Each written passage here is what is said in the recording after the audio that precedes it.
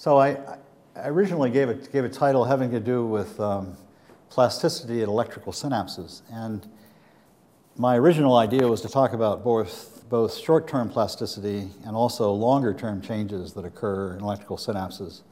But I decided that since Klaus was involved in most of the, at least the biochemical studies of the rapid changes, you've probably all heard that story. So I figured I'd concentrate on this, which is actually something new that I've never presented in a seminar before. And this deals with work that we've been doing looking at the trigeminal ganglion in mice and looking at a pain model that replicates some features of chronic orofacial pain. So this work was actually begun in visits that Menachem Hanani, pictured on the left, has been visiting our lab in New York for the last several summers. And it's also included Sylvia Swatakani, who's been in the group for a long time. Some of you may know her. Rodolfo Iglesias, who's done the electrophysiology mostly with me. And Julie, Maria, and Regina, who've been doing the behavioral studies that I'll talk about. In addition, Eliana was involved in the characterization of the pannexin that comes at the end of the talk. I have a long history, actually, of being interested in cutaneous receptors. And Klaus, I decided to put this one in sort of for you because I've heard that you've gone back to your roots now looking at ceramide. And this is my PhD thesis dealt with cutaneous receptors, actually, looking at temperature receptors. And I've always wanted to get back into a project that involved looking at cutaneous receptors and the early stages in processing. Actually, I put this in this figure, this illustration to encourage graduate students to cite old literature. We use this in one of our review papers. And I guess there's several reasons to study chronic pain. The first is it's a severe problem for which mechanisms are very poorly understood and for which there really is no good therapy. In part because the mechanisms are unknown, but also from my standpoint, it's very interesting that there have been a number of reports indicating that gap junctions may be involved in various pain models. And this is a list of of papers that have linked changes in gap junctions or gap junction-mediated communication, generally between astrocytes or between microglia, with chronic or acute pain states in either dorsal root or trigeminal ganglion. A number of these have involved Menachem Hanani, who's visited our lab. In addition, we have an old history of looking at the effects of anesthetics on gap junction channels. And we're actually the first to show blockade of gap junctions by various anesthetics, including something I want to emphasize now, volatile anesthetics. Both halothane and isoflurane block very effectively gap junctions between cells, and especially those between neurons and glia. And this is important nowadays because of the use of two-photon techniques to look at living brain, often in anesthetized animals. Understand that under those conditions, the glia are no longer coupled to each other. Okay, so now we get onto the model. This is what we've used to try to replicate a chin chronic pain model in a mouse. We inject Freud's adjuvant in a very small volume in the mouse's sort of sub-chin area. You can imagine a mouse with a chin. And this causes an acute inflammation in that area, as indicated here, but you see that it resolves perhaps a little more quickly in the BALB-C mice than the C57s, but over a period of a few weeks, the inflammation disappears. However, despite this disappearance of the local inflammation in the chin, there is a prolonged hypersensitivity, as indicated by sensitivity to von Frey hairs. Because of the position of this lesion, it's very easy for us to stimulate with von Frey hairs and determine pain thresholds, hypersensitivity thresholds. So ordinarily, there is a reasonably high threshold for stimulation, but in this model, extending out to 7 weeks, at least 4 weeks beyond where local inflammation has returned to normal, there's a persistent pain state.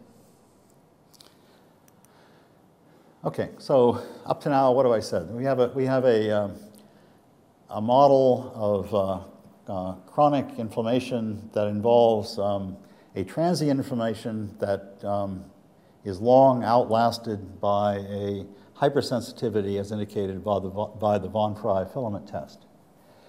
This hypersensitivity is largely prevented or largely restored to normal sensitivity in the presence of carbonoxolone, a single injection giving 1 hour before treatment, before testing. Now, in the old days, one would interpret this as a gap junction channel blockade. So we were intrigued by this and decided to study it in more detail using a couple of different methods. So the first, and because Menachem is very excited by satellite glial cells, we've emphasized changes that occur between the satellite glial cell and the neuron, largely under conditions of dissociated cell culture from the trigeminal ganglion, but focusing on the area that is innervated by this, that corresponds to the area of innervation of the injury. The satellite glial cells, the arrangement of neurons and glia in the ganglia is really a very intimate one, with each neuron being ensheathed by a number of these satellite glial cells on the order of about 8 that are coupled to one another and completely isolate one neuron from its neighbors. So the first thing that we did was to look at the calcium waves elicited by either electrical or mechanical stimulation of either the neuron or the glial cell. And this just shows an example where we electrically stimulate a neuron and look at the calcium elevations in the neuron and in the satellite glial cells surrounding it, in this case, in a 2-day culture.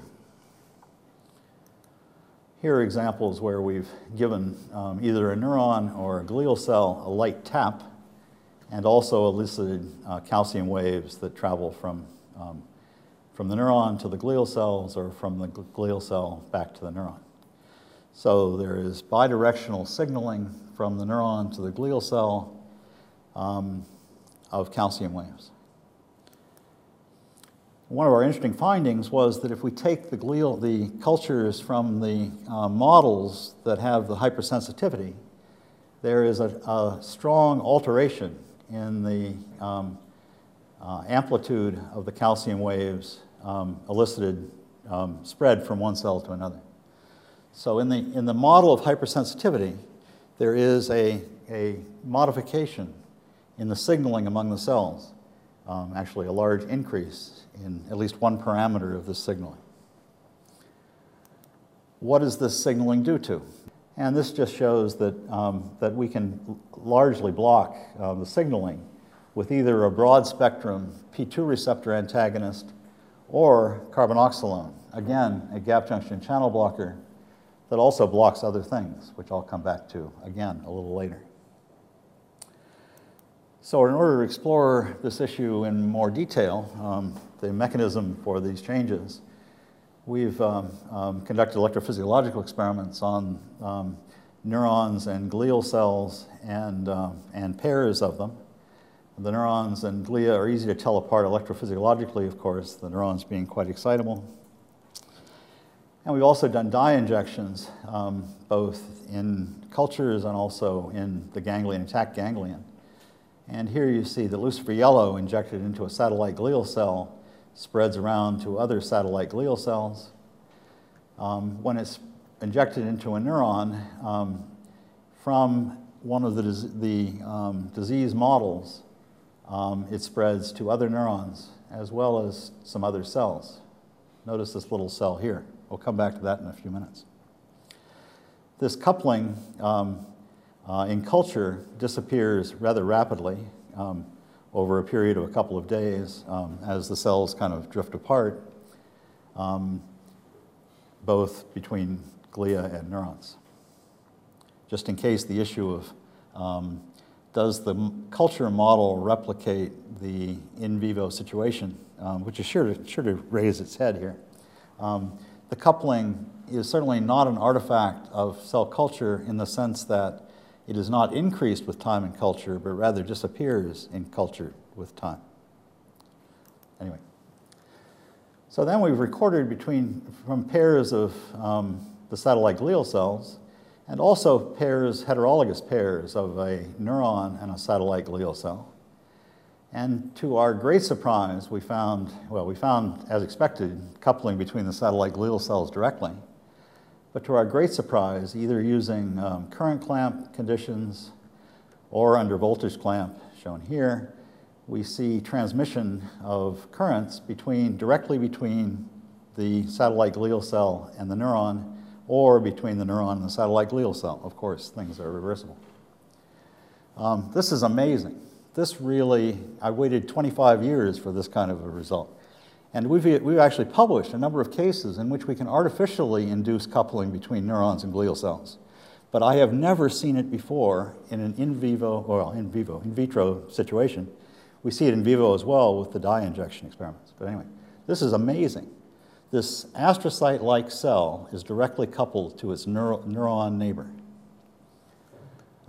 It's electrical coupling because you can block it with a gap junction channel blocker reversibly.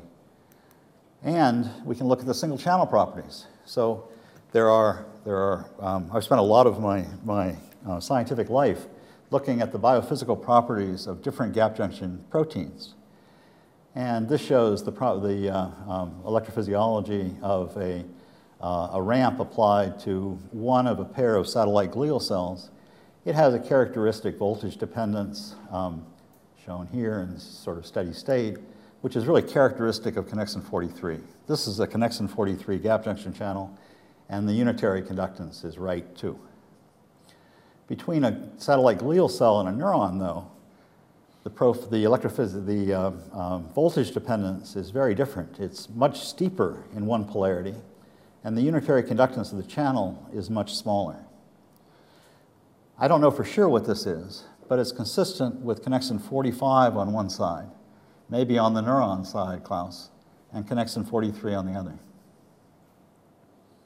If you have other ideas, it would be fun to talk about.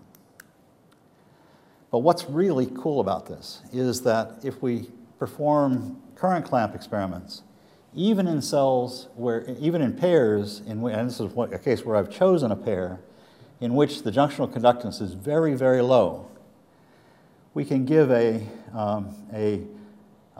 can hyperpolarize the glial cell and give a depolarization to the neuron that is subthreshold. But we can bring this to threshold and even accelerate the firing by depolarizing the glial cell. This is a direct effect of the gap junction between the glial cell and the neuron on the neuronal excitability. I know of no other example of this, and it's really cool. But then we went on to study, when we were doing these experiments, we also found that if we did multiple stimulations of either the glial cell or the neuron, we found a long latency response in the other cell. This is not due to a gap junction, obviously, because it doesn't occur at the same time as the electrical stimulation, and it must be due to something else. This is blocked by our friend carboxylone, which we used to think of as an exclusive gap junction channel blocker. And now I need to sort of step aside and talk about other experiments we've done in a more simplified system. And I need to talk a little bit about, just mention two candidate hemichannel molecules, since this has already been brought up.